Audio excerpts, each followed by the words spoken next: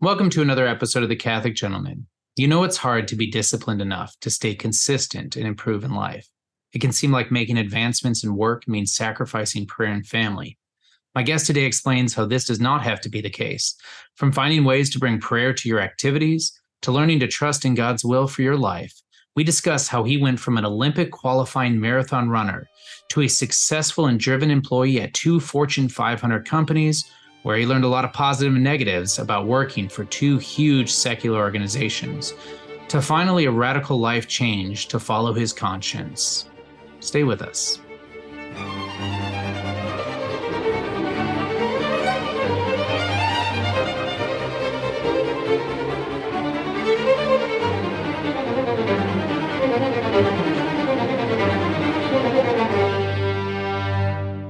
Hey everyone, thanks for joining us in another episode of The Catholic Gentleman. We are excited that you are here. If this is your first time listening, please click that subscribe button wherever you're located. If you're on YouTube, click that subscribe button and that bell button so that you can get these episodes each time they come out.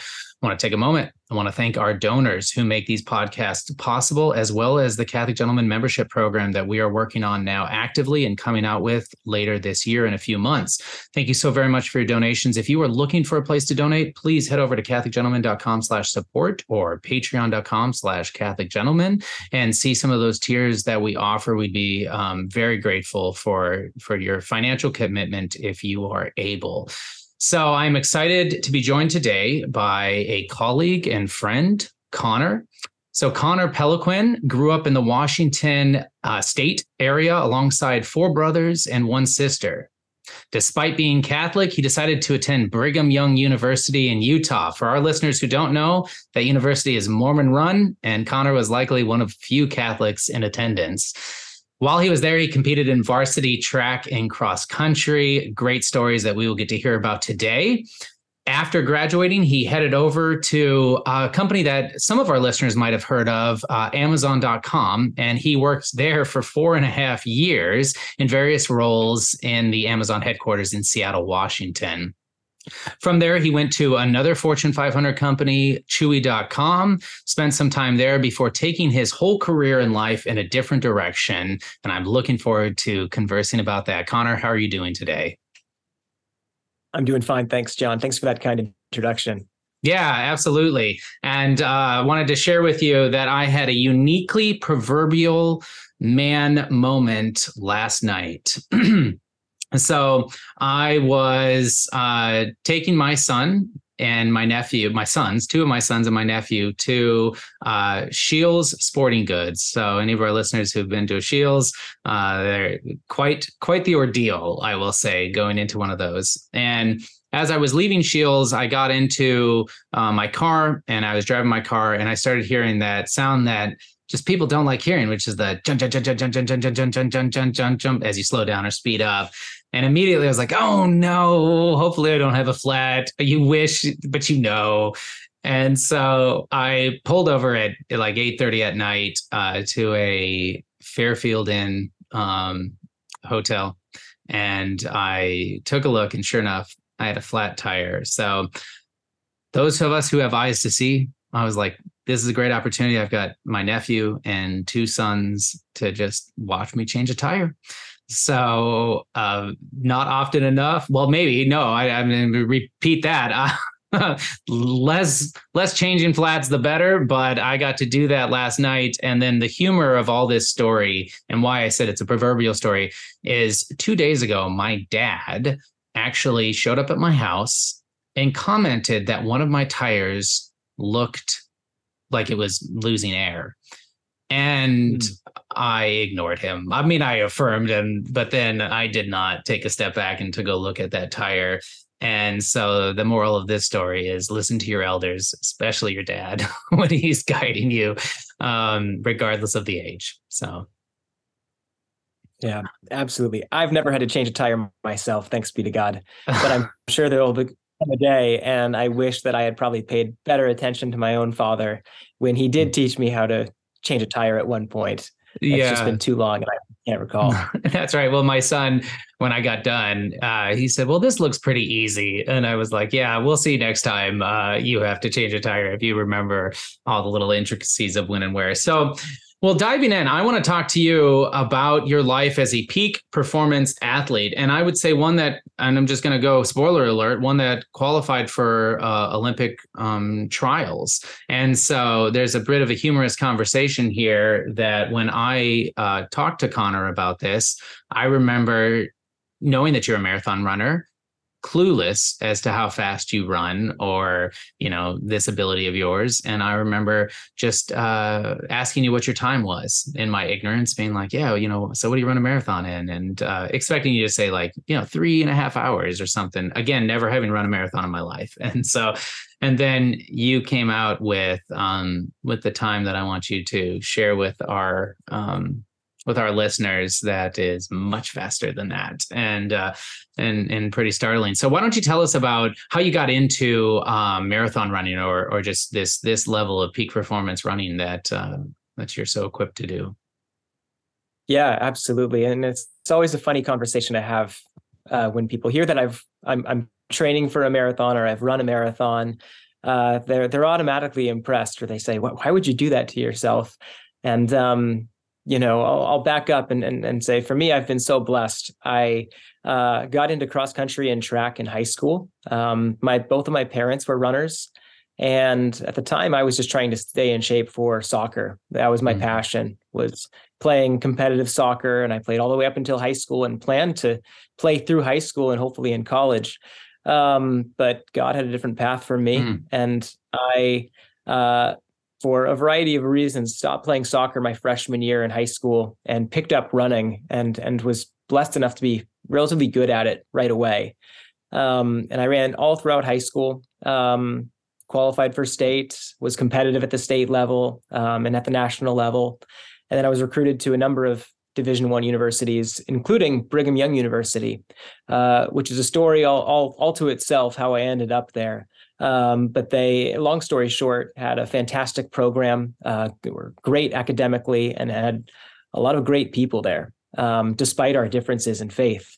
And so I went and spent the next several years at BYU and competed relatively competitively at the Division I level. Got to run at the national championships several times for cross country. And at the regional level or the preliminary national level for outdoor track and field.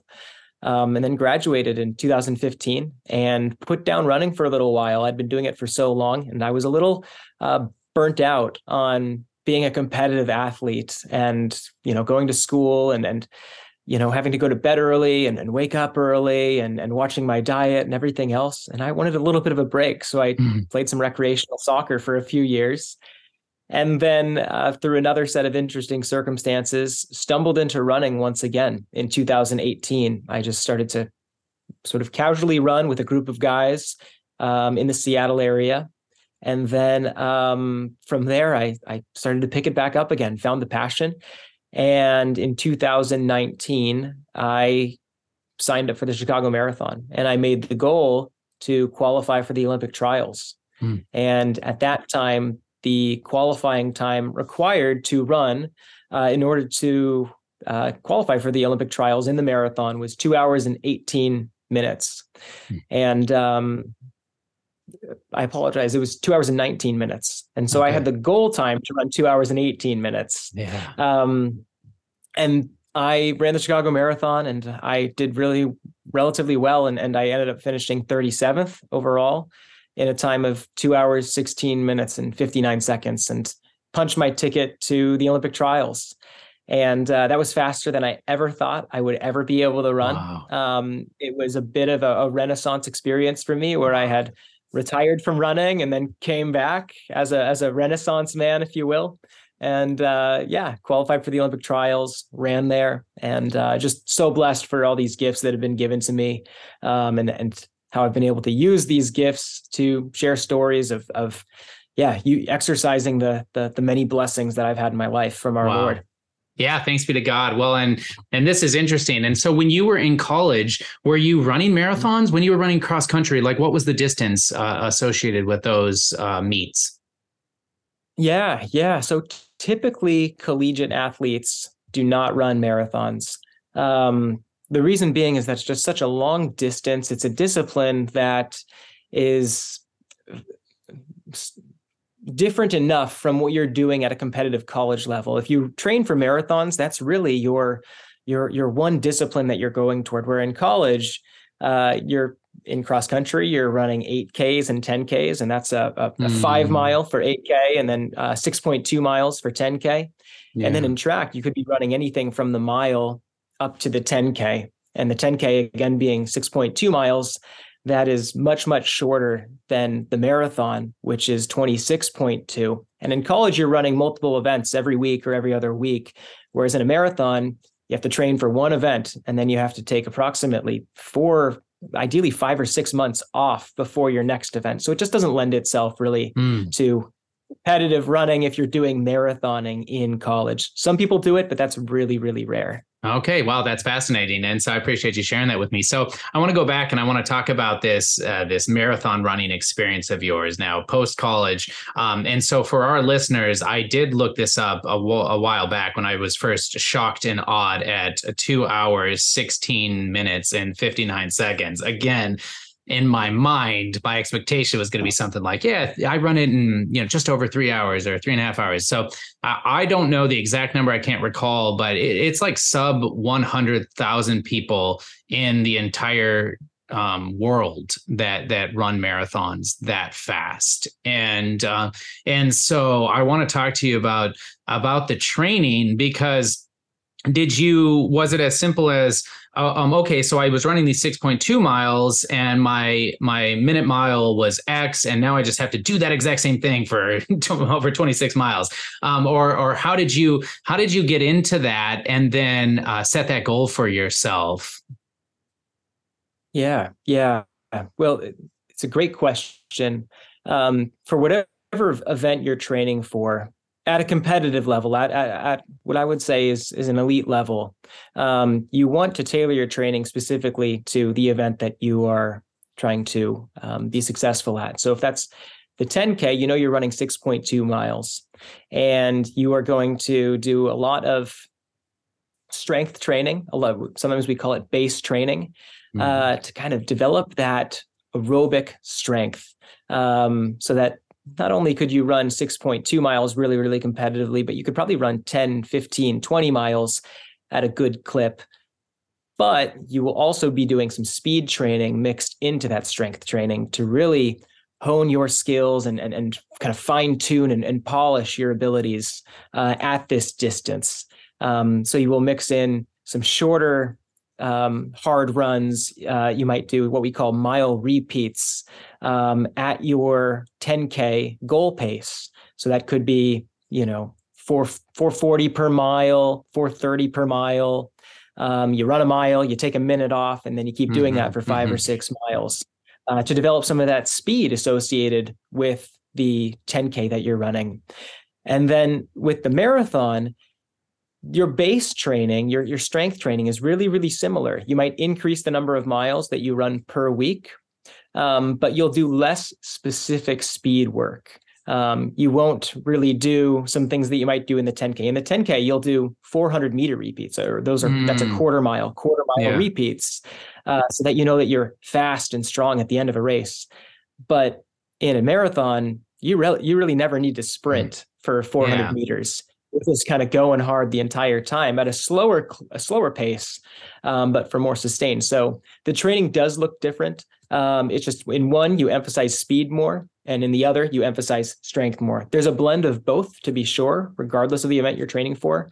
But how you adjust that ratio is really tailored to the race that you're running. Yeah, absolutely. And we've all heard the spiritual stories of our lives. Our journey as men throughout this life is a marathon. It's not a sprint. And I see a lot of correlations with there. And I actually would like to take it in that direction. Is kind of what was the means to the end of running marathons? And I just want to be honest here, because, I'm or was a professional trumpet player, practiced 5 to 9 hours a day. And as much as I'd like to say there was a driving spiritual component to my trumpet playing, the answer is that really wasn't the case. It was kind of a joy. I was maybe thankful for it. And then really the only time I brought it to prayer was when I needed something from God, in the sense of like, I really want to do well at this audition, or I really need to do well at this solo performance, or, there wasn't kind of that the spirit, my spiritual life wasn't guiding my life in my youth, and so the means was just the joy of playing the trumpet, not so much of glorifying God with this gift or talent that He had given me. And so I'd love to hear from you a little bit about, what was in college and beyond. Was there a spiritual component that was guiding you, or was it just the love of the competition, or was it the winning and beating other people, or all the above? I'd love to hear your thoughts on that. Yeah, that's a great question, John. And I'm guessing that as a competitive and professional trumpet player, your answer may be similar to mine in that it changed over the years. When I initially started running, the goal was just to, like I mentioned, stay in shape for soccer. And then eventually I got really good at running. And throughout high school, I thought, okay, this is a bit of a platform that I have. I'm using my skills to witness to Christ in some small way, perhaps, whether that's an indirect,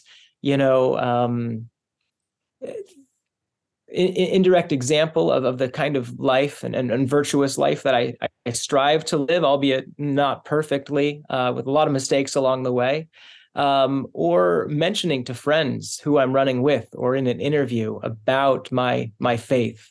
That was kind of my thinking in high school.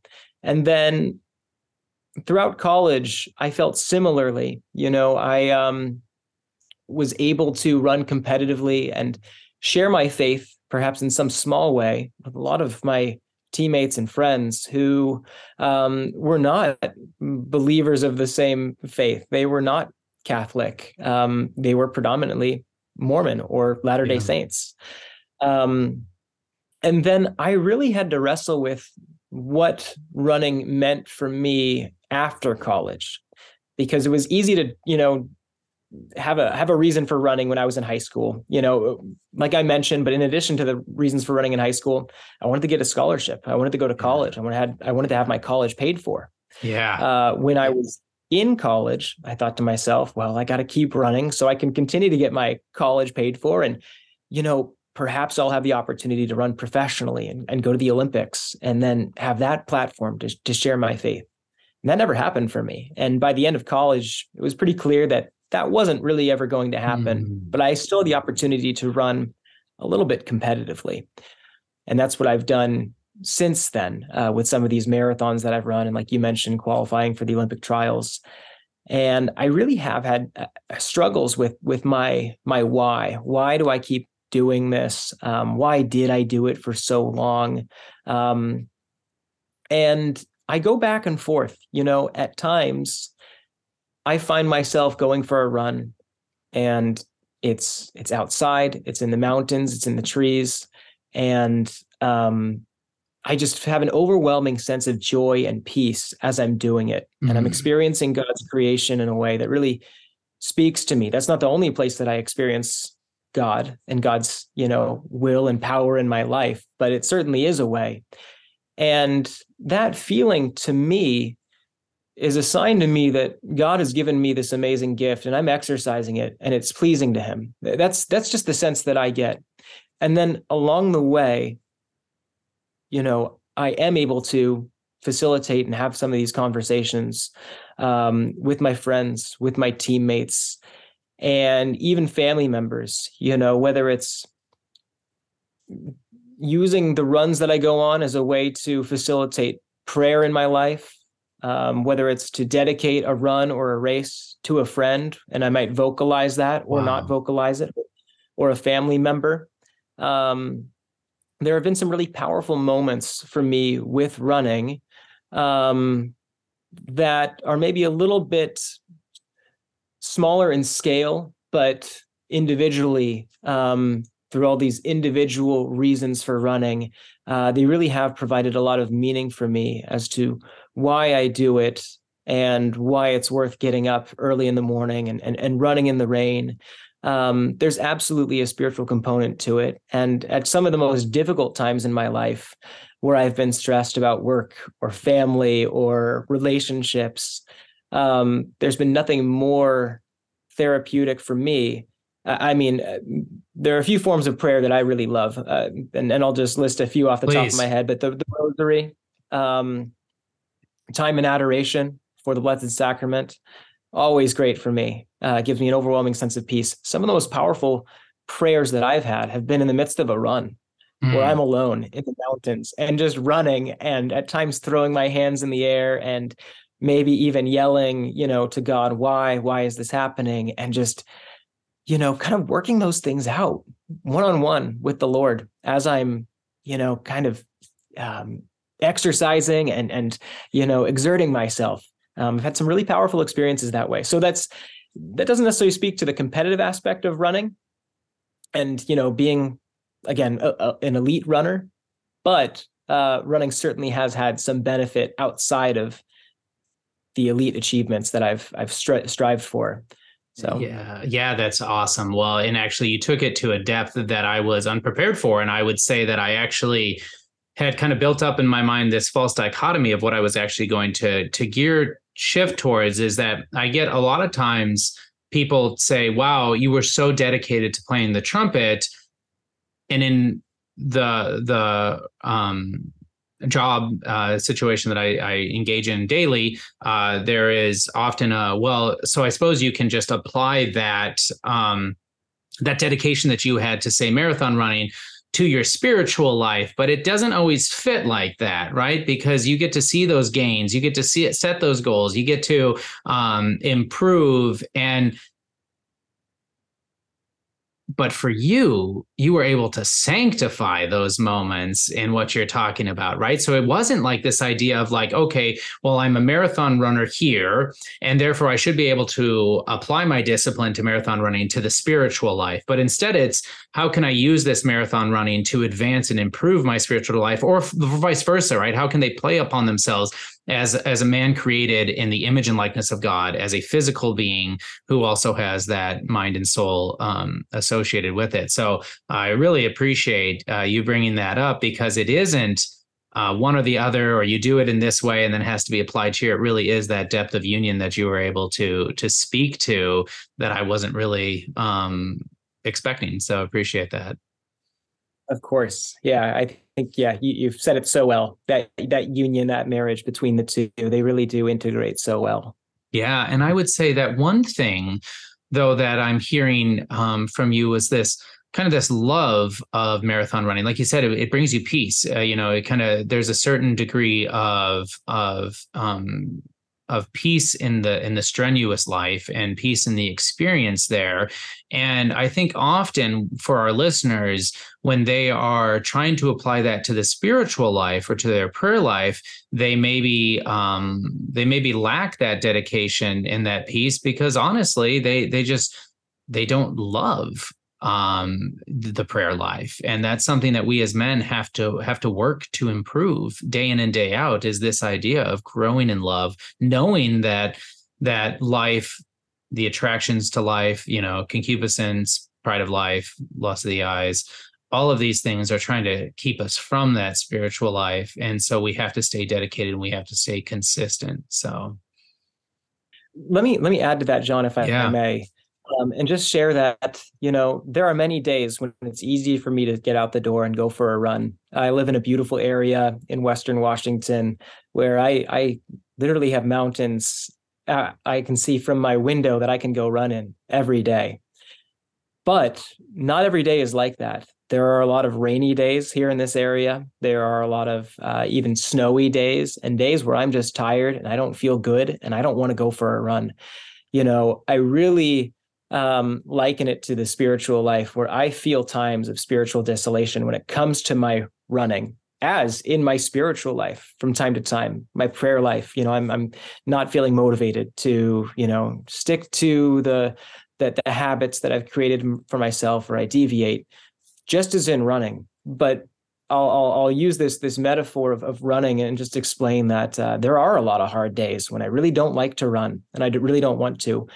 But I get out the door and I do it anyway, knowing that I have a goal in mind, and it might be an upcoming race where I want to hit a certain time or something of that nature.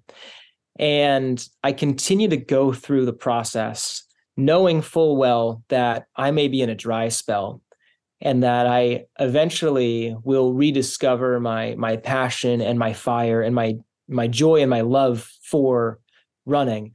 Just as in my spiritual life, I've experienced the same thing. There are times where I don't want to pray the rosary. I'll be honest. Yeah, of I want to course. go to bed, Mm-hmm. or I want to sleep. Um, and I kind of have to force myself to go through it and stick with it. And, a few days or a few weeks go by, and the next thing I know, I'm really feeling the warmth of that spiritual fire once again.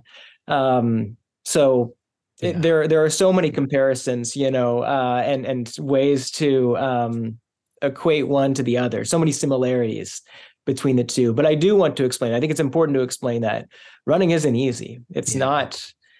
It's not pure joy and bliss all the time. It is hard. It is a Yeah. discipline, just as in your spiritual life. But when you commit to that discipline, you stick with it, it bears fruit that you never would have anticipated, both in athletics or any other joyful hobby that you may have, as in the spiritual life. Absolutely. And I would just say that this is a truth of masculinity right here, right? So masculinity defined in a man of virtue, right? A man who all the virtues work in harmony with each other, that he has a certain degree of self-discipline and self-mastery in those virtues that we are working towards to die to ourselves and to live a true, authentic life of Christ and of God for the rest of the world. And it takes dedication, and it's certainly not easy. As we know, the cross, as Christ said, pick up your cross and follow me. And but he didn't say just follow me. He said pick up your cross, right? So there's going to be that dedication and that challenge. So I really appreciate that.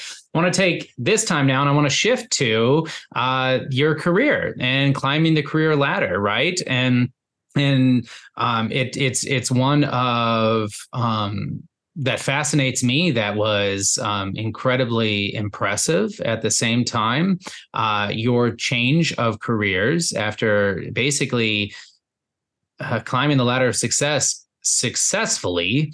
So why don't you talk about your time at Amazon? And every single person listening to this call, maybe not every one of them, but most everyone has a connotation associated with Amazon, good, bad, or indifferent. And I'd love for you to talk briefly about, your desires and your drive at the time. I think that'd be a good starting point. Yeah. And John, as you know, there's a lot of different directions that this conversation could go in, but I'll start, with this, that, we didn't really mention at the beginning, but my first gig out of college was actually for a smaller company where I worked for a couple of years in a small town in Idaho, which was great. And I met a lot of great people, and I experienced a great community feel in the corporate environment. And it was a real blessing for me at that time to start my career in such a positive way. But my family's from the Seattle area, and I always wanted to get closer to home. I've got some younger siblings at home, and I wanted to spend time with them and spend time with my parents. And so I started to look at job opportunities closer to home in the Seattle area and looked around, and I applied to Amazon. This was back in 2017. And at that time, Amazon was just starting to become really the global juggernaut that it is now today, but wasn't quite there yet. And I applied, I flew out, I interviewed, and I was very excited for the position that I got. And I stayed there, like you mentioned, for 4.5 years and worked a variety of roles in the corporate offices at the Amazon headquarters. And there was a lot of positive to working at Amazon. I worked with some of the most talented people from around the world. My first team at Amazon, I'm going to ballpark guess, but in a team of, a few dozen or so, I think maybe 6 to 8 countries were represented. Wow. People from, and for those that were American, they're from all over the country. Almost everyone had an MBA from an Ivy League school. And so I was in an environment where I felt like a small fish in a big pond. And through osmosis, I learned at a faster rate than I ever thought that I ever would. I picked up skills from Amazon. Say what you will about Amazon, they do business better than nearly every other company, and it Yeah. shows in terms of their profits and their revenue. I picked up a lot of good business principles and business skills from working at Amazon, and I did develop some relationships there with some really, really great people. So there was a lot of positive to Yeah. working at Amazon. There were some negative aspects as well, and I started to pick up on these. And the Amazon's in the news quite frequently for various things that they have tried to do to get an edge over the competition, or make a little bit more money, or squeeze a few extra pennies for every dollar out of party X, Y, or Z. But for me, I started to work at Amazon, and there were a few things that started to jump out to me that I found to be a bit problematic. And gosh, there's probably a lot that I could say here. Some issues more significant than others. Some that are issues for me personally and my personal experience, and some that are more macro or at a grander scale. But one thing that I found to be a little problematic early on is that, and I found this to be the case at the second tech company that I worked for, Chewy.com, which even though it's a dog and a cat food company, it's a tech company. Yeah. Is that there seems to be this mentality that when you work for one of these companies, in order to be successful, it needs to be a really, really big part of your life. Work-life balance is sometimes compromised in order to protect the bottom line or to grow your career at these companies. And I found that a lot of my peers, especially the ones that really lacked other areas of their life that you and I, John, find so important, such as a family life or a spiritual life, that freed up a lot of time for my peers to dedicate to their profession and to dive head on into being successful and climbing that corporate ladder, growing their career, and ultimately making more money. Yeah. And I found that was kind of becoming a requirement in order to continue to climb that corporate ladder, is that you would need to invest more and more time. And for a lot of my peers, there wasn't much of an issue. Work was a big part of their life. In fact, the biggest part of their lives. And I could get into the way that manifested itself. I don't want to go there necessarily with specific examples. But for me, I guess what I'm getting at with this first point is that I wanted to have such a full life. I wanted to spend time with my family. I wanted to have a bit of a social life, not a significant one, but enough of one to hang out with friends and maybe run on the weekends or play soccer on the weekends at that time before I started competitive running again. Yeah. And I wanted to be involved in my faith. And it was hard to do it all at these companies. And I think that's a real danger that I see with a lot of these tech companies in the Fortune 500 tech companies that not everyone sees. A lot of folks give millennials a hard time about being lazy. And I don't want to, get too controversial, but I actually found the opposite at these tech companies. We worked around the clock, not every day, not every week, but at times we did. And at certain companies, and certain teams, it was worse than others. And especially now that everyone can take their laptops home, the expectation oftentimes is that you will email after hours. You'll be available. You'll be available on the weekends. And some of my peers work nonstop, 60, 70-hour work weeks. For me, that just wasn't a good balance. Yeah, and that's actually what I wanted to, if you could paint a little bit more of a picture in that. I mean, two things popped in my mind, and one that I appreciate you allowing me to is Pope Paul VI in the I believe the 50s, just looked it up because what you're saying, he said, a sense of the dignity of the human person has been impressing itself more and more deeply on the consciousness of contemporary man.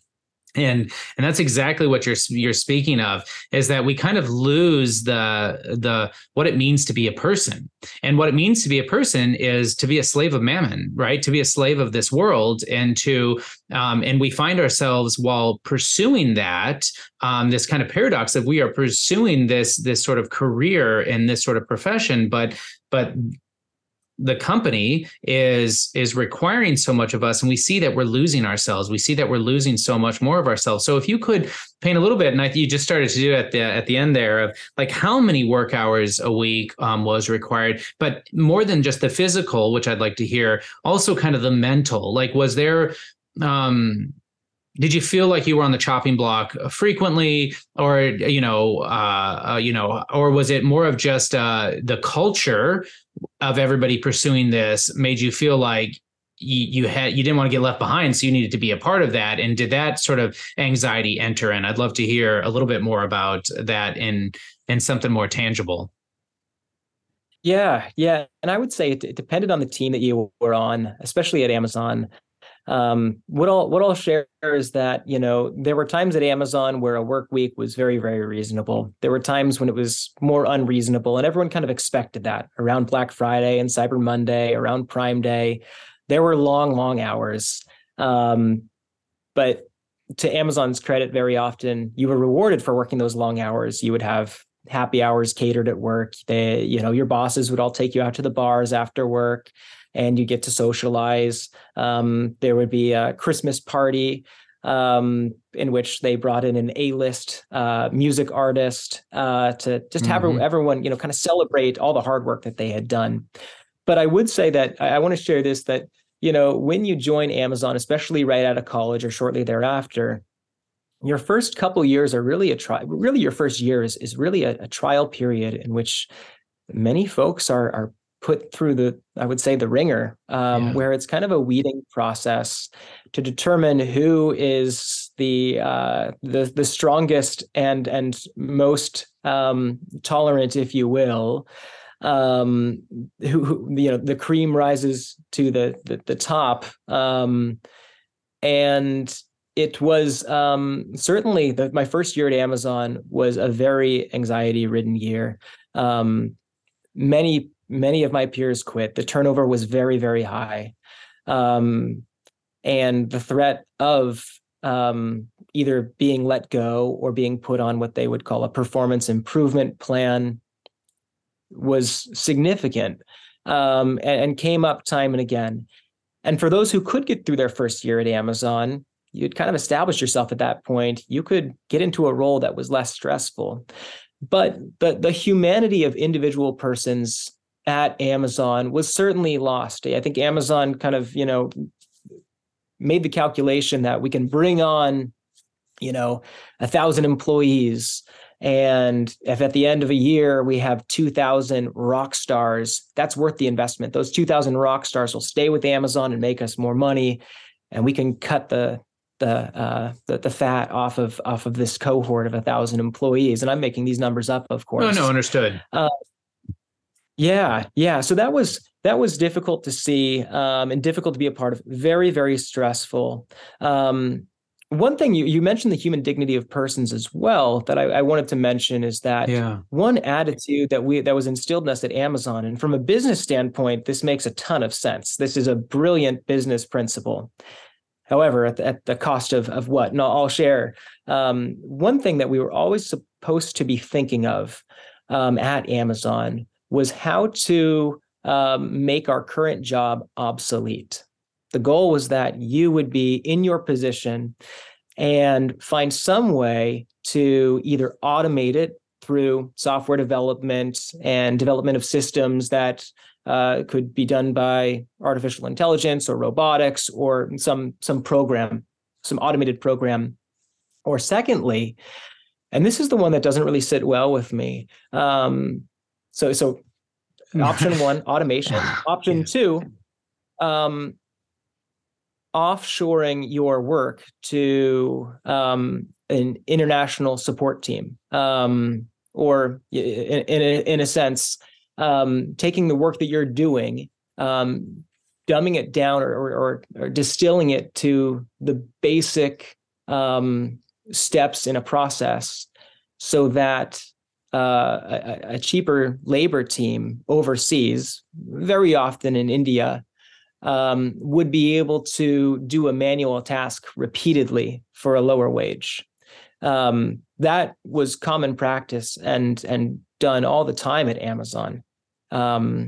It's a lot more expensive for me to think creatively over a problem and manage it every single day than it is for me to, like I said, distill it to the basic parts and then ship it overseas to a cheaper team.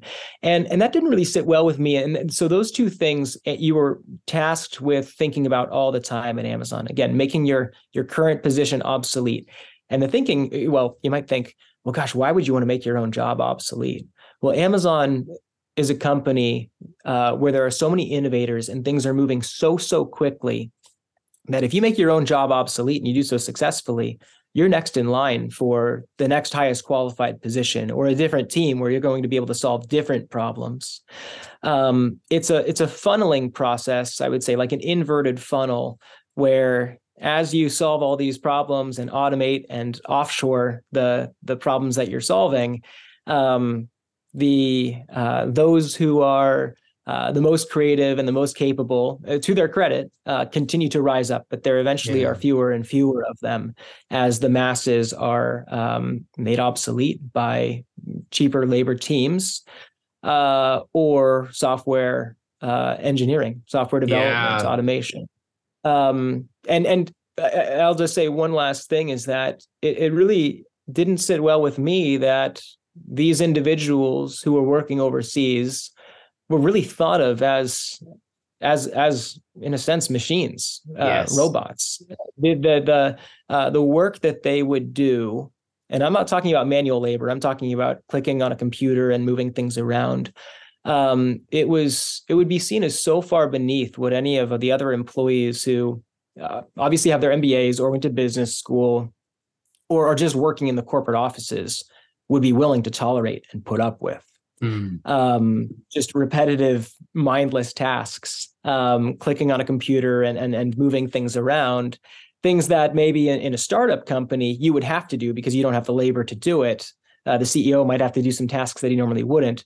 But in this case, it was really dehumanizing for those individuals who had to do really brainless work. And for them, they were obviously in situations where they may have needed the money, job opportunities may have been fewer and further between where they lived. And so we were able to, I would say, exploit that labor in that way. And that never really sat well with me. Wow, Connor. No, that it wasn't. You have successfully changed my direction of where I wanted to take this conversation, because it's so insidious. I mean, I just and of course, man is always going to be able to exploit others for his own gain. That is just kind of the nature of concupiscence and original sin within the world and how it takes effect.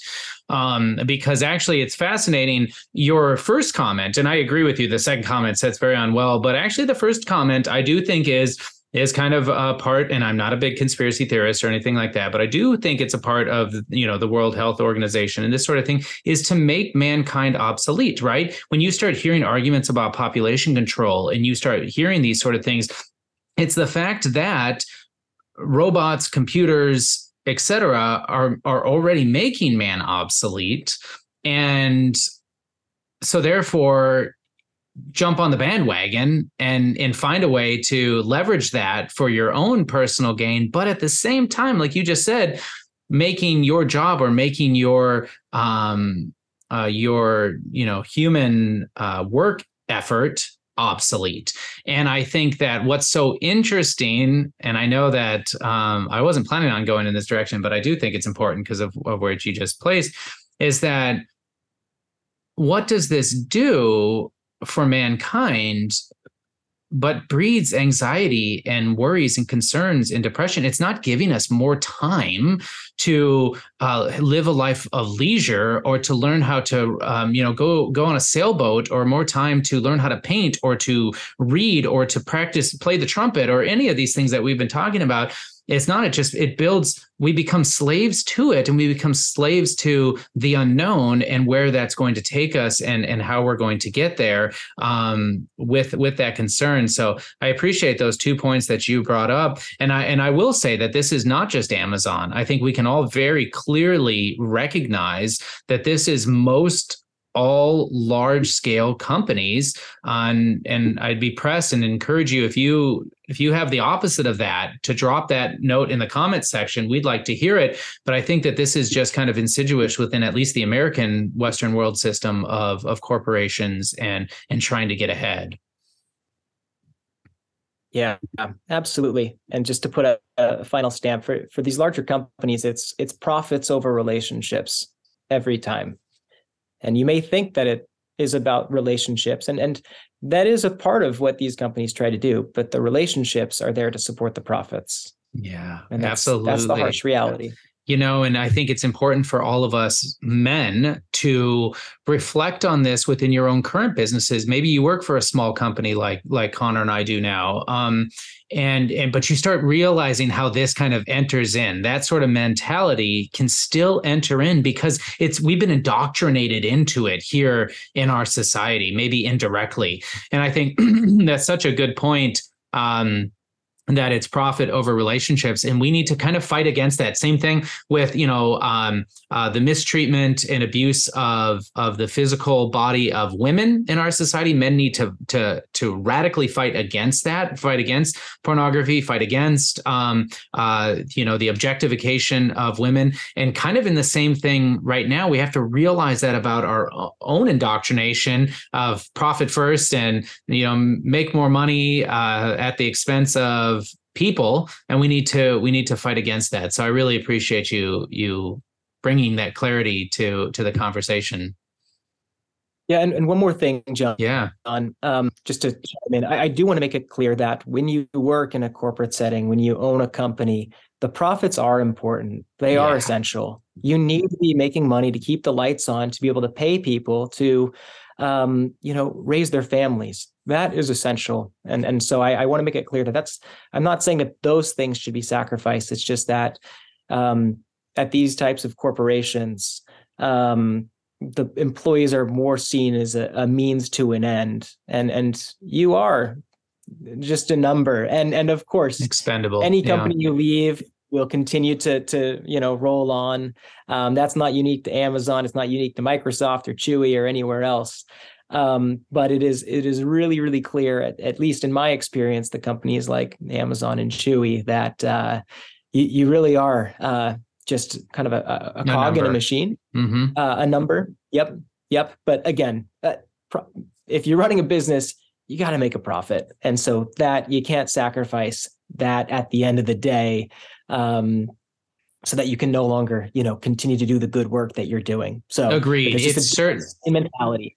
Yeah, agreed. It's not an either or. It's absolutely a both and we're on the same page with that. And I appreciate you bringing that up so as to caution kind of an extremist mentality, or maybe even a zealous mentality against corporations, because that's certainly not what we are about. I would like to now talk about, and I've got it, right here, is for what does it profit a man to gain the whole world and forfeit his life, from Mark. And I feel like you made that decision. I know you did. And you shifted from one of these huge Fortune 500 companies that the career growth trajectory is very laid out in front of you, and you decided to use your talents and use your abilities and your drive, but for something with more purpose.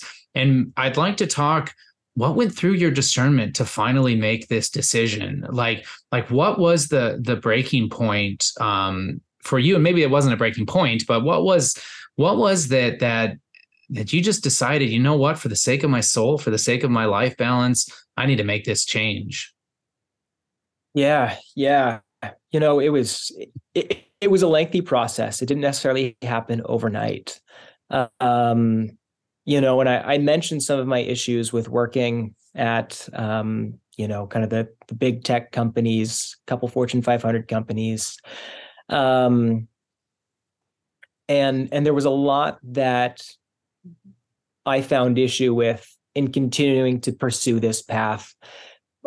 And I won't get into all of those details. There's a lot more I could say about Amazon and a lot more I could say about Chewy. And we don't have the time, and that's fine. But I'll boil it down to what I was doing just didn't give me any sense of meaning. It seemed like a means to an end. I was flying high from a salary standpoint. My resume, my LinkedIn looked fantastic. I had recruiters reaching out to me every other day from other Fortune 500 companies. And after 4.5 years at Amazon, I mean, this is a blessing. But I will say in a way that I hope doesn't come across as self-serving or arrogant. But the reality is, if you spend 4 years at Amazon, you can kind of pick your place for where you want to go next, to a certain degree. The more specific a company gets, maybe harder. But in terms of the overall big business companies, you can go wherever you want. And I thought to myself, well, gosh, maybe I should just go to another company. But is it going to be more of the same?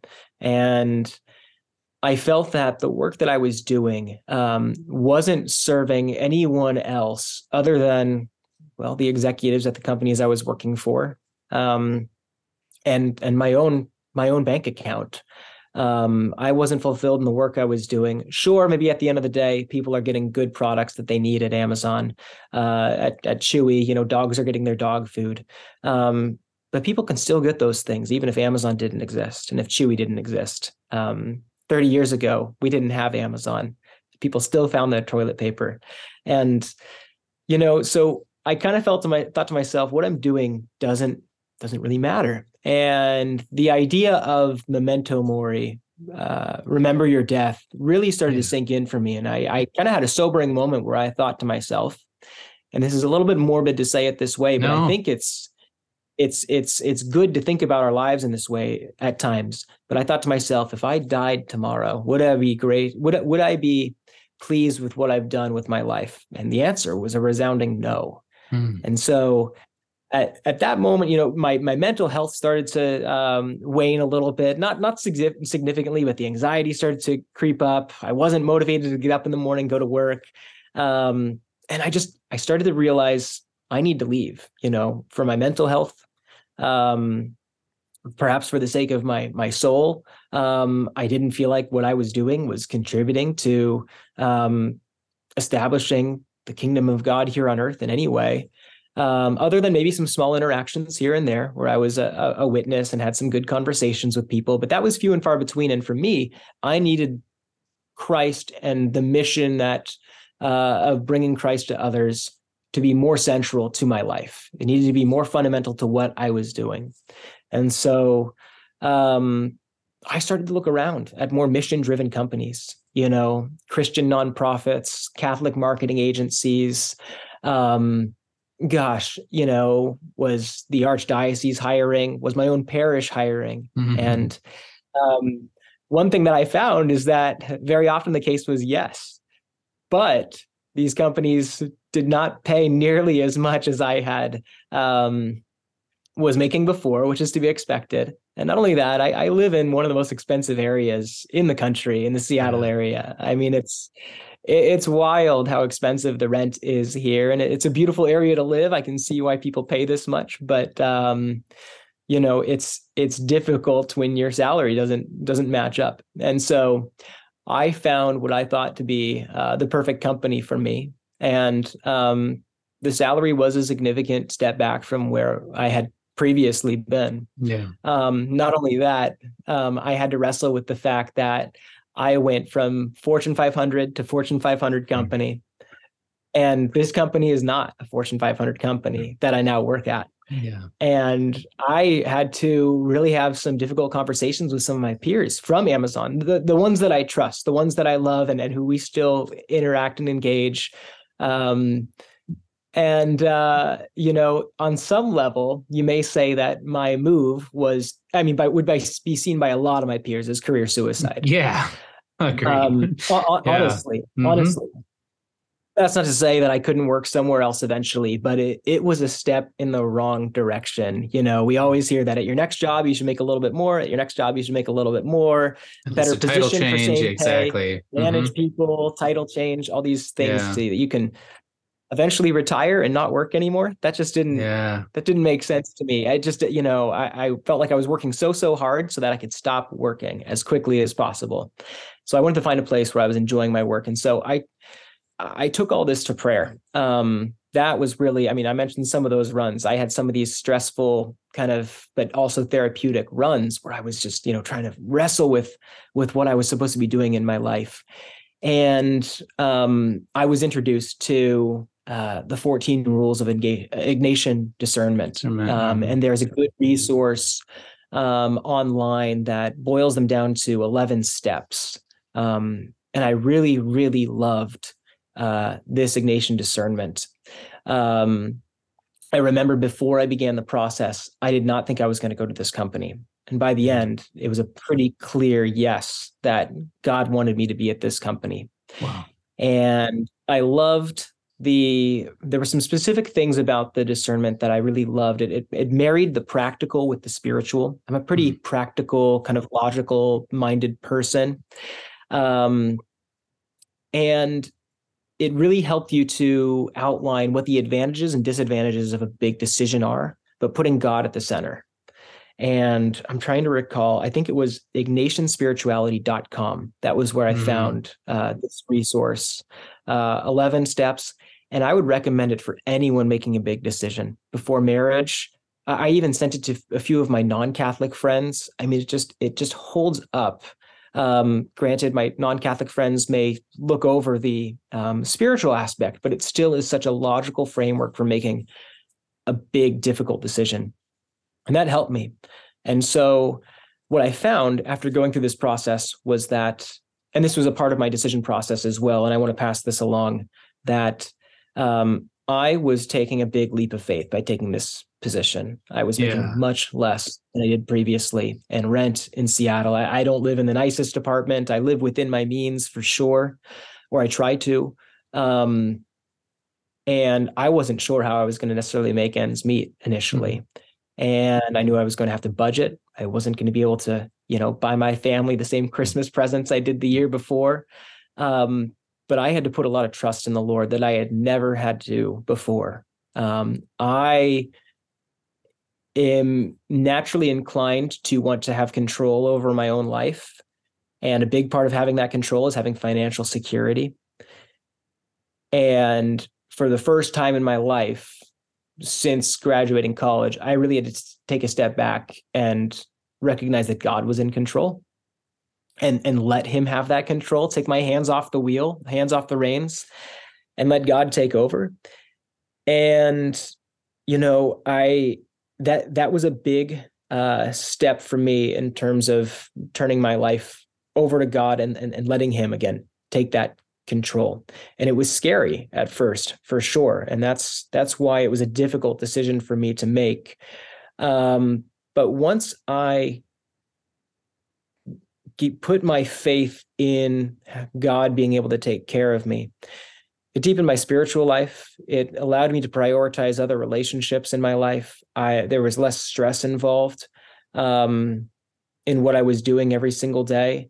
And I've been at this new company for coming up on a year, and I'm getting by just fine. I've definitely had to, you know, cut some things out of my life that weren't really necessary in the first place, but I've had better relationships since then. My life truly hasn't suffered significantly.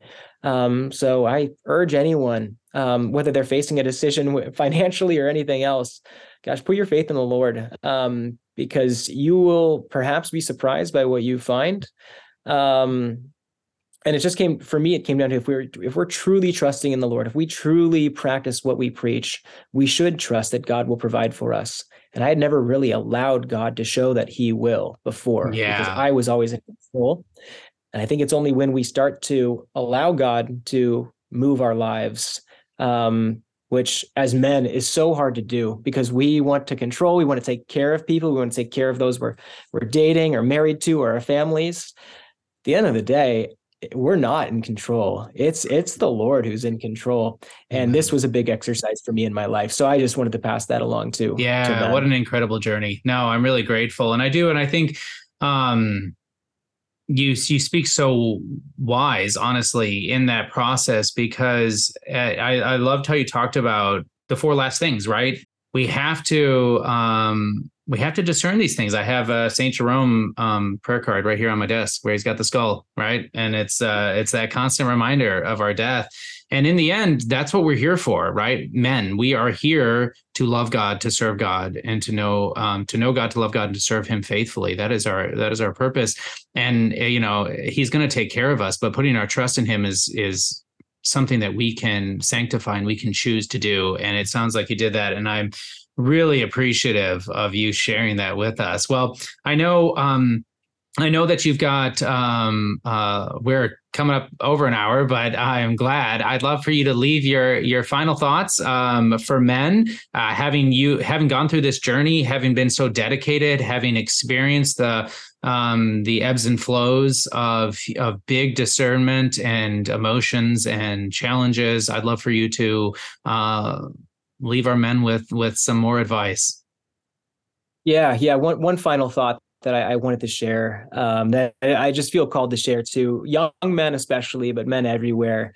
A little bit, you've heard a bit about my story. And I think that nowadays in 2023, our lives are so busy. And for me, being a college athlete, being a full-time student, and then working and everything else, there's just so much noise in our lives that can make it harder to really practice our faith and dive in head first, like sometimes we're called to do. And for me in college, I always thought that, okay, I'm going to get serious about my faith life when I graduate. And then when I graduated, I thought, okay, when I really start to discern marriage, that's when I'm going to get my faith life put together. And when I'm married, I want to leave people with this, that the most convenient time to really start developing your spiritual life is always tomorrow, meaning it's eventually. And there's never a convenient time to really start to get involved in your faith life, whether it's your parish, developing your prayer life, discerning your vocation. It's so easy to put it off, especially with how busy we are. Yeah, and I didn't really complexity. trust that I would have the time to dive in and start to go to weekly adoration or pray the rosary or read from the scriptures. And in a lot of ways, I'm still not perfect. I still, have to find the time and budget the time to build these things into my life. But I would just say to men that if you were in my situation, if you are in what was my situation, and even if this just speaks to one man, I urge you to just take the plunge, take the leap of faith, and start dedicating yourself to the Lord and developing your faith life today. Because again, there will never be a convenient time to do so.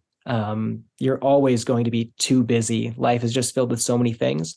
But trust that when you do dive in and take that plunge, that the Lord will continue to provide. You will still be able to accomplish the things that you had planned in your life.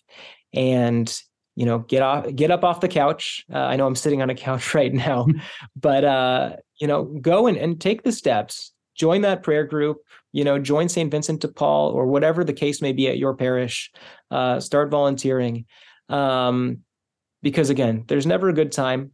And the blessings that you will receive, the fruit that will be born from these activities, you can't you can't capture that. It's not quantifiable. So again, I just urge men to go ahead and do that. Take that step and be bold and be brave and Amen. start taking the time to develop your faith.